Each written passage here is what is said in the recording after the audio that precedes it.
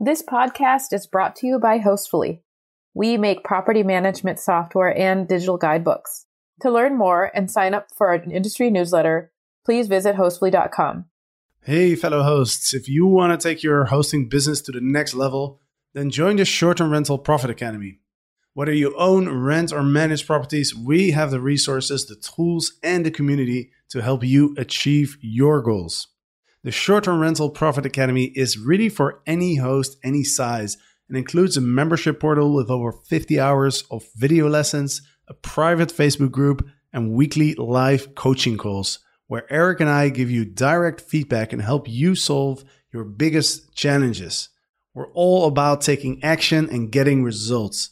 So if you're ready to start crushing it, sign up for our program at strprofitacademy.com. Welcome to Get Paid for Your Pad, the definitive show on Airbnb hosting, featuring the best advice on how to maximize profits from your Airbnb listing, as well as real-life experiences from Airbnb hosts all over the world. Welcome. Get paid for your pad. Get paid for your pad. Get paid for your pad. Welcome to episode number 342 of Get Paid for Your Pad. Today I have a really interesting guest. His name is Syed Latif. He's the CEO and founder of Hostfully, a company out of Chicago. He had up to 165 units pre-COVID, and he was looking to do about $6 million in revenue in 2020. And he managed to scale that business in under 2 years, which is pretty crazy to think about. So excited to learn about how you did that, Syed. So Syed, welcome to the show. Thanks for having me, Jasper. Absolutely. And you are based in Chicago. And of course, I have a special connection with that city because that's the city where I lived for a year and a half while I was working in finance. And so I have fond memories of the volleyball on the beach, the barbecues that people would throw as soon as the winter was over, as soon as the cold disappeared, people would just come out and the whole city would explode. So I have a very, very fond memories of that city. So yeah, I appreciate you taking the time. Nothing is better than summertime Chicago. You know, I was raised here in Chicago all my life, so Chicago is a great city. Yeah, absolutely. I can't wait to go back there. I haven't been for a while, but let's dive in. You have a pretty incredible story. You managed to go from zero to all the way up to 165 master lease units in under 2 years, which is crazy to think about because that's so fast. And you were able to do that by building strong relationships with larger landlords. So that's really, really interesting. And I can't wait to dive in deep and understand more about how you did that. But let's start off with a quick introduction. Could you share, how did you get into Airbnb initially? Yeah, so I'll tell you, my background is finance also. You know, I went to school here in Chicago, DePaul University. After I graduated, I got into, corporate America. I worked at a Fortune 500 company as a financial analyst. It started getting, after a few years, I started getting into this Bigger Pockets phase where I listened to all the Bigger Pockets podcasts. And everything Bigger Pockets would say would be about house hacking. So I would always want more than what I had working at a salary 9-to-5 job. So I ended up looking into buying a multifamily property for myself. It was a 4-unit building in Chicago, and I had a basement unit as well. So, which would be the 5th unit. So I purchased that building, in 2017. And in one of the units of the building is where I furnished it for Airbnb. And at that time, I listened to another podcast and Bigger Pockets about a guy that was killing it on Airbnb. So I said, hey, why don't I try it out and see how it goes? And in that time, it was February where I got it up and running. And then in March, I ended up making 2 times of what the rent would be from a long-term tenant. And I was like, well, this is something crazy. And then it started getting into April and May, and I started making 3 times as much. And I was like, wow, this is like amazing. Like, this is like too good to be true. So I said, hey, you know, I want to make my entire building Airbnb. So as tenants were renewing their leases, I would put each one of these units onto Airbnb. And I would keep on continuously get the same result, 3 times rent, you know, and then in the slower season, it would be a little less because Chicago is big seasonality. But in the summertime, I want to make 3 times rent. And I said, like, you know, there's like this huge opportunity. It doesn't matter how many units I keep adding on, I keep getting the same result. So I went to my sister. I said, hey, you know, you got to change your units in your building that you bought as well into Airbnb. And again, she started getting the same results. And I said, hey, you know, there's like an opportunity here. I need to, you know, expand on it. So towards the end of the year, I ended up creating a company, Hostly. You know, it was a property management company. I said, hey, I want to find other people and do this for them. And at that time, this was a business model I thought would be what I would be doing for a long time. You know, it was a management model where I take a percentage of, you know, everyone's revenue, and I would manage their Airbnbs for them. I quickly realized I did not like that model at all. You know, I learned that when you have too many homeowners, it's like they have a control over you, and they're like your boss. You know, they tell you what to do, how to do it, not happy with the results. So it was about that time where I ended up leaving my job for this, doing it full time too. So, you know, it was 2018, January 1 is when I was on my own for good. You know, there was one client that I met at a networking event, and the individual at the networking event is like, we're looking for somebody to do Airbnbs in our building. And I was like, what? I'm like, this is like the most perfect like opportunity for me. I was like, you know, have me do it. So I eventually started following up with them and calling them every day for maybe like 3 months. The owner of like the company was just like so busy, did not care. You know, I was just so persistent on being able to get a hold of him. And I think finally I just started walking into the office and trying to see who's like the decision maker and have them like, you know, see me face to face and try to, you know, make something happen. You know, I initially pitched him on doing property management, and he furnished it. He ended up telling me he doesn't want to get into the furniture business. He doesn't want to buy furniture and, you know, own it and do all this. So at the last ditch effort, I was like, hey, can I just rent 2 units from you? And he's like, if you pay rent, you can rent how many units you want to rent. And like this landlord had about, you know, more than 1,000 units like on the north side of Chicago. So I ended up taking 2 units on with him. And so this is like the start of my master lease business. In this time, I was successful. I was paying him rent, and it ended up coming into the winter time. And I was like, hey, listen, these are doing good. Can I take on more units? And then he said, yeah, sure, take on more units. How many do you want? I said, let me get these 4. And then I added those 4 on. And then it happened where a few months down the road, I'm like, hey, can I get more? So I added 5 more. And then a month goes on. I'm like, hey, can we add 10 more? And he's like, yeah, let's do 10 more. And then just by proving to him I could, you know, hit the monthly rent is when he ended up allowing me to get my business to 35 units with him. So that was the start of like my master lease business during that time. And I could keep going from there. So then they came to a point where our relationship kind of got a little shaky, you know, for whatever reason. I think I was just too small for him, and he started growing his like, you know, development business like much bigger. He started buying all these buildings, and he just really did not answer the phone with me out of nowhere. I don't know why.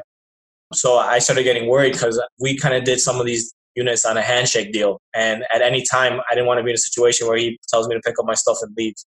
So one, I was like, all right, you know, we need to start making these into writing and contracts, you know. And then negotiating a contract after you started doing business was not the best idea, you know. We got into a lot of like arguments within our lawyers and everything. But I started seeing like, hey, I can't put all my eggs in one basket with just one person, you know. I need to start scaling out to other big time landlords in Chicago. So what I ended up doing is, you know, going online and finding a list of top property management companies in Chicago, you know, and then I saw like a few of them, and I'm like, all right, let me just try to target this one. And then this company, I said it simple as this: I am doing business. I'm doing an Airbnb business with XYZ. Can I do the same exact with you? And again, I don't get a response on the first email. I was so persistent, and I was like hungry initially when I started my business, you know. And Finally, after a lot of persistence, he responds back, let's get on a phone call. Then the same process, I've finally been able to get on a phone call with him. He said, okay, fine, meet me in person. And then you could tell a lot if you're going to do business with somebody by like meeting them in person. You can really tell like who's in front of you and everything. So it's as simple as showing him the units that I am with the other landlord and saying, hey, look, I've been paying him rent every month for the past year. I'd like to take on units with you as well. And his units were in a better area, and a pretty good price. And I started adding on 2, 3, 4, 5, 10 at a time to finally get 30 with him. Then now having two big time players in Chicago, it was much easier getting another big time landlord on the phone with me, because I simply would say, hey, I'm doing business with XYZ and ABC, and they would then respond to my emails like almost instantly. Before it would be like months before I get a response, now it's like they were responding instantly, like, hey, let's get on the call. And I just kept on pitching the different landlords the same story and showing them success. Hey, I know what I'm doing. I know how to manage it. And then I just kept adding units and making relationships with them. Finally, I had, 165 units in February of 2020. Man, that's a crazy story, and congratulations on what you have achieved. There's a bunch of things that I wanted to touch on. Number one is, the persistency, right? You can't just, if you want to really connect with people like these larger landlords that have that many units, you got to be really, really persistent in your approach, right? You can't give up because a lot of people who are kind of at that level, like they get probably like a ton of emails, ton of phone calls every day. So, you have to kind of push through in order to get a hold of them. So number one, great job on being persistent and just going after what you want. One question is the seasonality. I know in the winter, Chicago gets really, really cold. There's a lot of wind. I remember just walking back and forth from the office in the winter. It was pretty harsh. How do you deal with the seasonality? Sure. First, I'll talk about the being persistent. And that's something that I kind of miss, that I don't have that drive anymore. I'm being so persistent. Initially in my business, when I had nothing, it was so hard to get that first phone call, and I would just keep driving it until that person comes to me. And then I eventually started getting comfortable on getting those instant responses. But then there comes to a point where, you used up all your resources on the people you can connect with in Chicago. And then I started thinking about like, hey, I want to get into this market or in this neighborhood. And I just don't have that, that drive anymore to be able to like continuously call and get calls rejected over and over, when I started getting used to having it being easy. So, persistence is huge. Like I need somebody to like light some fire under my ass to start doing that all over again. Like I need something to happen to me to have that persistence. But it's very important in the beginning. It's not going to come easy. If you're trying to get into this business and you're kind of down about like, hey, I can't get somebody to answer my phone call about this, you just got to keep trying and trying like no other. So that's my thing on being persistent. And to your second question about seasonality, there's huge seasonality in Chicago. Summertime, like I said, summertime in Chicago is like the best time, and that relates to how much like revenue I make for my units as well. It's almost like a bell curve, in the summertime from, April to October, like kind of when like the marathon and Halloween ends, is where you make your money in Chicago.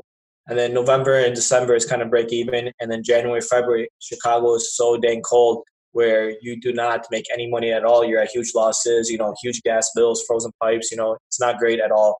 So you kind of have to manage your cash flow and reserves properly throughout the year to be able to be ready for being able to pay for that January and February.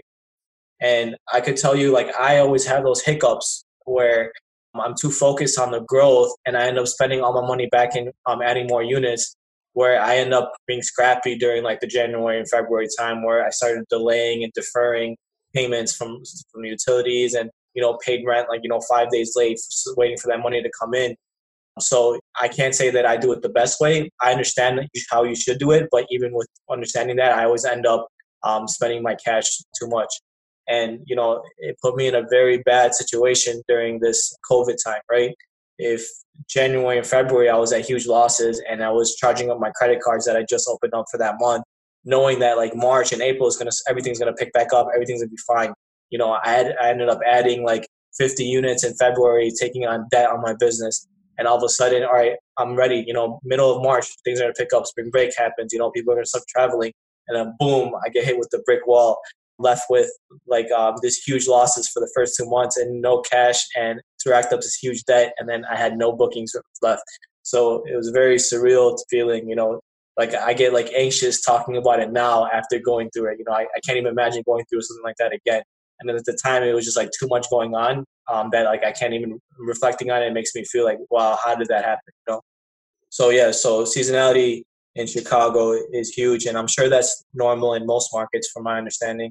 So you just got to manage your cash reserves properly, or be ready to be savvy enough to be able to get through some of that time, which I feel like I am a little savvy. I was able to figure it out even this time, even during the worst time possible. I was able to get through it.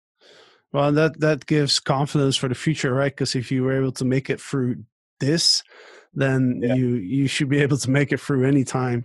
So about the seasonality, you said in January, February, you don't see a lot of demand. So do you just have a lot of your places empty, or do you maybe try and find locals who want to rent it for like a month or two? Yeah, obviously if I could get somebody wanting to come rent for a month or two, that would be great. It's easy to say that because everybody else in Chicago is thinking the same thing. And you're talking about your rates being so low, and everyone has the opportunity to book, 7,000 places in Chicago. It's easy to say that, hey, I'll just get somebody for 1 month, 2 months. It doesn't always happen that way. You end up getting occupancies of like 40% at low ADRs, so you still take losses no matter what. There's nothing you could do about it. Got it. Yeah, there's no magic pill there. Right. Cool, man. So one question for you is, you mentioned that you set up most of the deals with those landlords on like a handshake arrangement. If you were to start over again, like would you do that different? So obviously, you get excited about somebody giving you the opportunity to get into a whole bunch of units. I wouldn't have gotten that opportunity from nobody else. So obviously it's easy to say to like, if you could go back in time, what can you change? And even if I could go back in time, I'd be able to put stuff in that contract to be able to get out of it faster than I was able to get out of it. I had like 90-day out clauses in that contract after I made it, after negotiating with that. But now I wish I had like, at the end of the month out clauses, because I never would have expected what would happen now during, COVID. But yeah, definitely it's always best to put things on paper. It was almost that like we were adding units so fast, and we had the original units under like a standard lease that a landlord tenant has in Chicago. But we needed to make it more of like a commercial lease business agreement between us two, because there was like too much into it and going on. And yeah, I do feel like our relationship got sour after having to go through that negotiation as well. We stopped talking to each other and only talk through lawyers. So the thing is, when it gets to that point, like you only want to do business with people that you can, call and talk to. I don't like being in business. Like I know some of my colleagues are, doing business with big property management companies that like you just live and die by the contract. For me, the contract really doesn't mean much. It's about the relationship you have with the person across from you, because things are going to change. And I never followed a contract to its entirety, ever, ever, ever. So to me, contract is just words on a paper that sometimes, come of value. But whatever the case is, our relationship didn't work out with the initial landlord, and I was, because of the COVID time, I started decommissioning all the units with him, because if your landlord is not working with you to, get through this, if it becomes like an adversary versus a partner, you don't want to do business with them. So he was my first person like, hey, I need to get out of all my units with him. What can I negotiate with him to get out of? So yeah, to let you know, at a point in February 2019 or 2020, I had 165 units, but I don't have 165 units at this day. I reduced significant amount of units since COVID started. At this time right now, I have about 100, which is still a decent amount, but reduce your business like 30-something%. It's not fun. No, I understand that. Hello from San Francisco. This podcast is brought to you by Hostfully. We make property management software and digital guidebooks for companies all around the world. We're grateful to join Jasper in helping property managers get through this tough time with information and insights that can help their business. As a company, we're also trying to find all the ways that we can help. We can share resources, and we're already doing that on our blog. And another idea that the team came up with is using Hostfully guidebooks as local guides for emergency services. So far, we've built guides for Ho Chi Minh City in Vietnam, Albuquerque, New Mexico, and also Alcoholics Anonymous. If this is an idea that you'd like to do, we would love to help you out. Please email me at margo@hostfully.com, and I can show you how to get started. And you can also, of course, sign up for our blog at hostfully.com too. We hope that you and your family and loved ones are healthy and happy, and we trust that we are going to get through this together. Take care. What about the onboarding of those properties? Because I imagine if you just take on so many new properties in such a short time, like how do you manage that in terms of finances? Because I imagine you have to pay maybe a couple months of rent upfront, a deposit, and then did you have to furnish those units as well? So I had to furnish them myself, so I had to come up with the money for that. But the way I was able to scale up so fast and like so easily in the initial is with my landlords, I negotiate upfront rent credits, like the first 2 to 3 months for free. And then there's no security deposit or movement fee or anything like that. So I'm able to make back my, furniture costs initially after 3 months, depending on like the time of like the year I onboarded these units. So it was easy for me to recycle that cash over and over again to be continuously adding money. So initially I would just take proceeds from the business, put it back in to buy new furniture, and I make that money back within like 2-3 months. So all of my deals that I do, I won't do a deal if I don't get rent up front for free.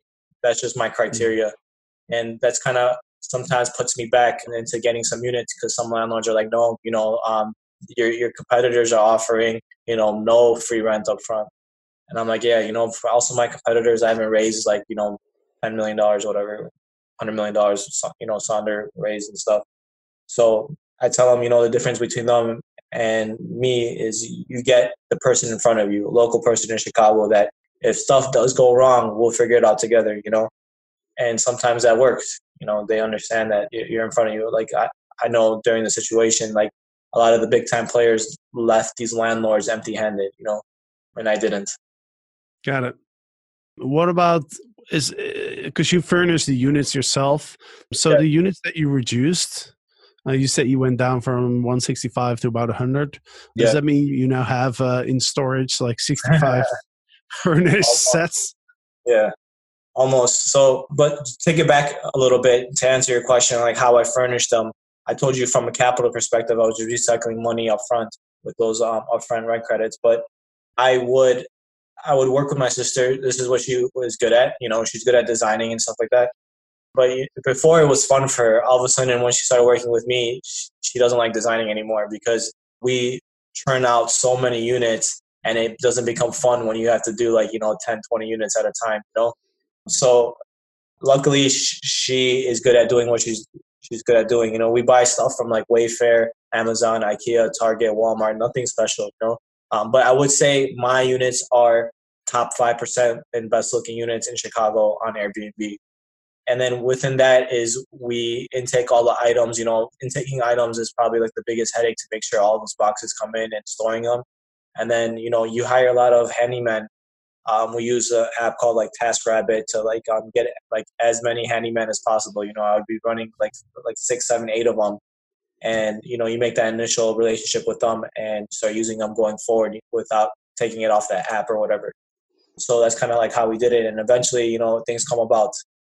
You pay people well and you find good people, then you could get stuff up and running. So don't get me wrong, it's really challenging. I'm not super involved in the onboarding of the units, but I know my sister goes through like the craziest stuff with like getting these units up and running. And luckily I'm not involved in that. And then to answer your question about like decommissioning of the units. So when I decommissioned 60, maybe 20 of them were not my furniture. So that helps. Maybe 15 of them, I gave the furniture away to the landlord to get out of the deal.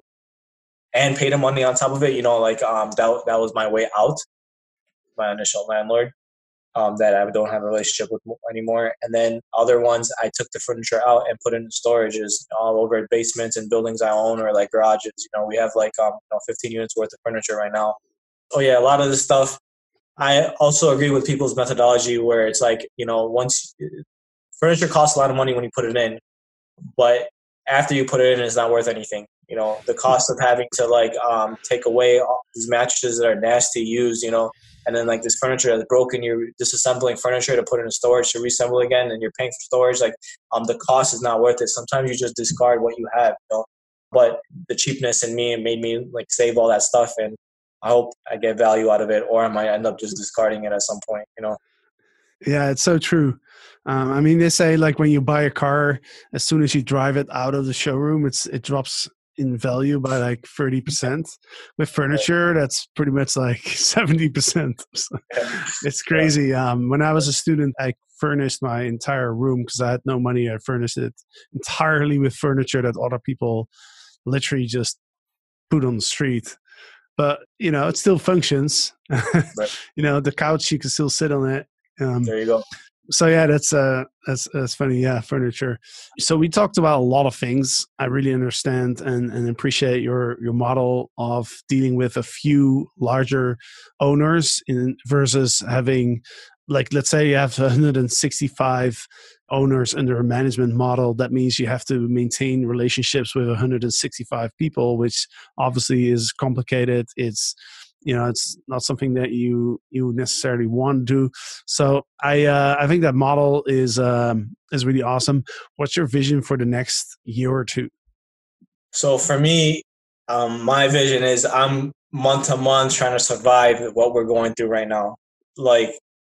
Once COVID hit, in March, I lost all my bookings overnight. Airbnb's extenuating circumstance or whatever policy that they changed, I lost everything. And at the same time, my landlords, I owed them, $300,000 worth of rent at the end of the month. So the day that this happened where it hit the US, and then everyone was like, hey, lockdown, we need to stop everything, is I started just showing up to my landlord's offices. They got really upset. They're like, I've never had somebody just show up without telling me they're showing up to talk about business. But I'm like, this is the situation, And I told them, hey, I need to exit out. I need out. There's no way I'm going to be able to pay rent. There's no reason why you need to have me in your buildings. And we need to, part ways. So I had about 9 landlords with those 165 units. And my strategy was stick with the 2 or 3 landlords that I've had a good relationship with, that I have the most units with. So with these 2 landlords, I have maybe 90 of my units, and they were the most understanding about the situation. And they were like, okay, we'll come up with a solution to, let's share revenue, or let's, make it half rent for you until you're able to get back on your feet. Which was the most amazing conversation to hear, especially with my 2 biggest landlords. But the remainder 7, some had 10 units, some had 20, some had 2, some had 1. I start that relationship with the landlord hoping that keep on adding more, but sometimes it doesn't happen, So some landlords are very understanding about the situation and say, all right, hey, just take up your stuff and leave. I'm like, okay, great. Other landlords were like, hey, I'm going to shoot you if you don't pay me my money. I had that happen, or I'm going to sue you until you have nothing left. And saying stuff like, I'm not a COVID charity organization. You're paying me more money or we evict you and blah, blah, blah. And this was initially right when this happened, right? So I'm like, okay, let's see how it goes. Fortunately, after a lot of persistence and negotiation, I was able to settle out of these contracts. Some contracts I had to pay, some I had to give up furniture. I had to say that, hey, I'm going bankrupt anyway, so I'm not going to even pay you, But whatever it is, I settled out of all of them, or all of the ones that I wanted to settle out of. It was it was the worst thing that could ever happen, but it was perfect storm of being able to get out of these deals that I wanted to get. I got out of every deal that I wanted to get out of, without huge financial burden. Some financial burden, but not huge. At the end of it, I was able to stick with 2 landlords that I have right now. And with them, they said, like, listen, let's see how things go month by month, during the times of March, April, May. In March, I actually had some pretty good occupancy. I had 80% occupancy, but at super low rates. I had a strategy of like, hey, who's actually going to stay at my units?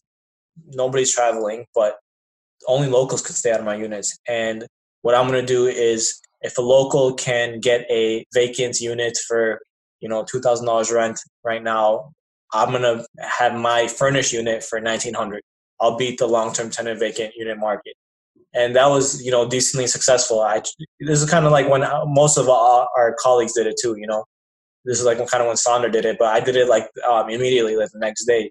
And I was able to be pretty successful for March to get 80% occupancy. In April, it was actually, I was like, hey, things might have gotten a little bit better. Let me increase some prices in April, and let's not just focus on these long-term tenants. So I kind of increased prices, changed my price lab settings around a little bit, and it ended up being a bad gamble. I ended up getting like 65% occupancy, but similar type revenue. So it's not worth it at the end of the day. It actually might be good that I had the same revenue as March, but at lower occupancy from an operating cost perspective. But and then May, it just ended up getting better, back to like the 75, 80% occupancy with higher ADRs than the previous months. And then June, again, better than May, and it's again at like 80%, 85% occupancy. But still, this is 50, 40% less than what it should be from the previous year, So my guess right now is July is going to even be better than June, and August is even going to be better than July. And then September, like that's when my bell curve of Chicago goes down, and it's just going to go down as like normal. I think things are going to get better, but not like what it was last year. And I don't think this model of master lease is like so sustainable from the revenue I'm getting as of today. I need to convince my landlords that I have right now that, hey, this is just a lost cause, for this year. We need to stick to this, percentage of revenue share that we have going on right now until things bounce back, hopefully next year, But they are in a contract that's month to month, so they could just say no, and then my business is done completely. So it's very like do or die for me in the situation right now, because one of the landlords is saying like, hey, my long-term tenant demand is still there. Why do I need to give you a break if I could just rent it out to somebody else and get paid my full amount? And I said, yeah, I understand. And if that's the case, then I need to part ways with you. Hopefully, we could do this again next year. I have to scale right back up with it. And he said, all right, let's talk in the middle of July to see where we're at with things. So like hopefully in like July, things get better and I'm able to pay him rent to tell him to like, let's take it easy 1 more month, 2 more months, and hopefully get him into like the winter time, and then him see that like, hey, he's not going to rent it out to a long-term tenant, so just keep me until like, however much I could pay him. But I have been paying them a decent amount of money for being in a pandemic. To be able to make the revenues I'm making is no joke. There's a lot of people that are making $0, and I was making $200,000 in March, $200,000 in April. So they were at break even and slight losses during those months. But finally, during this last month of May, I made a little profit, with the current terms I had. And in June, it's going to be the same thing. So I'm not at a complete loss. I'm paying down my debt a little bit. Some of these government funding loans are helping to be able to get me through this. So at the end of it, I'll be okay in the sense of like I don't have anything bad on my record or anything, and I won't get sued by anybody, But I was able to, from my business, for the money that I made in 2019, I made about like $3.2 million in 19, and I was running at a 20% net income margin. So like, like $600,000-$700,000 worth of net income. I was able to buy some buildings, So I won't come out of this like in the worst position, but there's a lot of upside if I'm still sticking around till next year. If I was able to get through this, then being able to add more units, I'm very confident that I could do that operationally. And if the demand is back, I want to get my business to like, 2x, 3x, 4x, 5x, whatever I can to do this, what I want to do. So it's really do or die for me for the next few months. So let's see how it goes.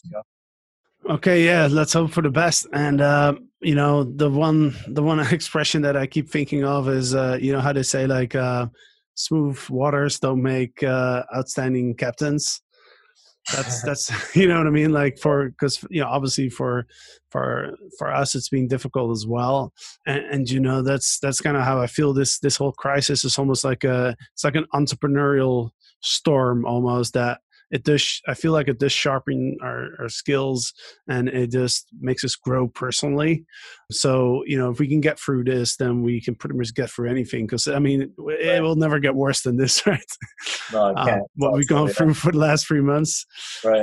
So before we wrap this up, one question I want to ask you is, I mean, for you to have that many units and to suddenly have all your bookings canceled, having to negotiate with all these landlords, I can only imagine how much stress that must have caused.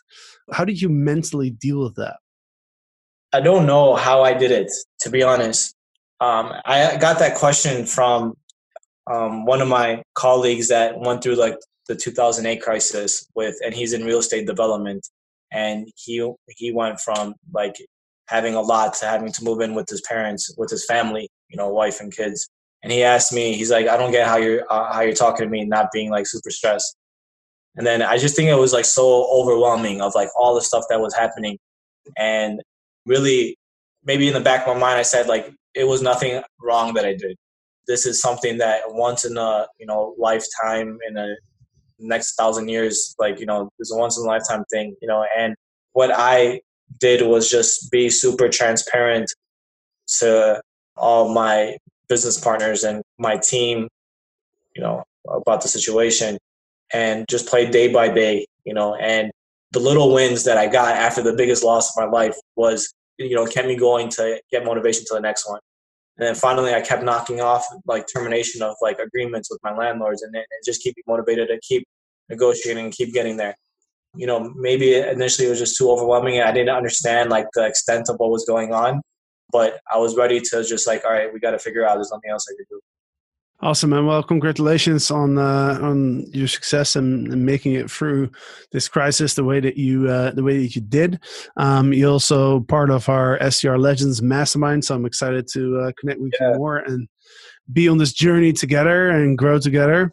So, thank you for taking the time to speak to me on this podcast. It's definitely really, really interesting to hear how you manage all of this, especially during the crisis. I think we can learn a lot from that. So yeah, any final words before we wrap this up? So my thing is having a reputation, having the right business partners that you're working with will set you up for success. Choose your partners wisely.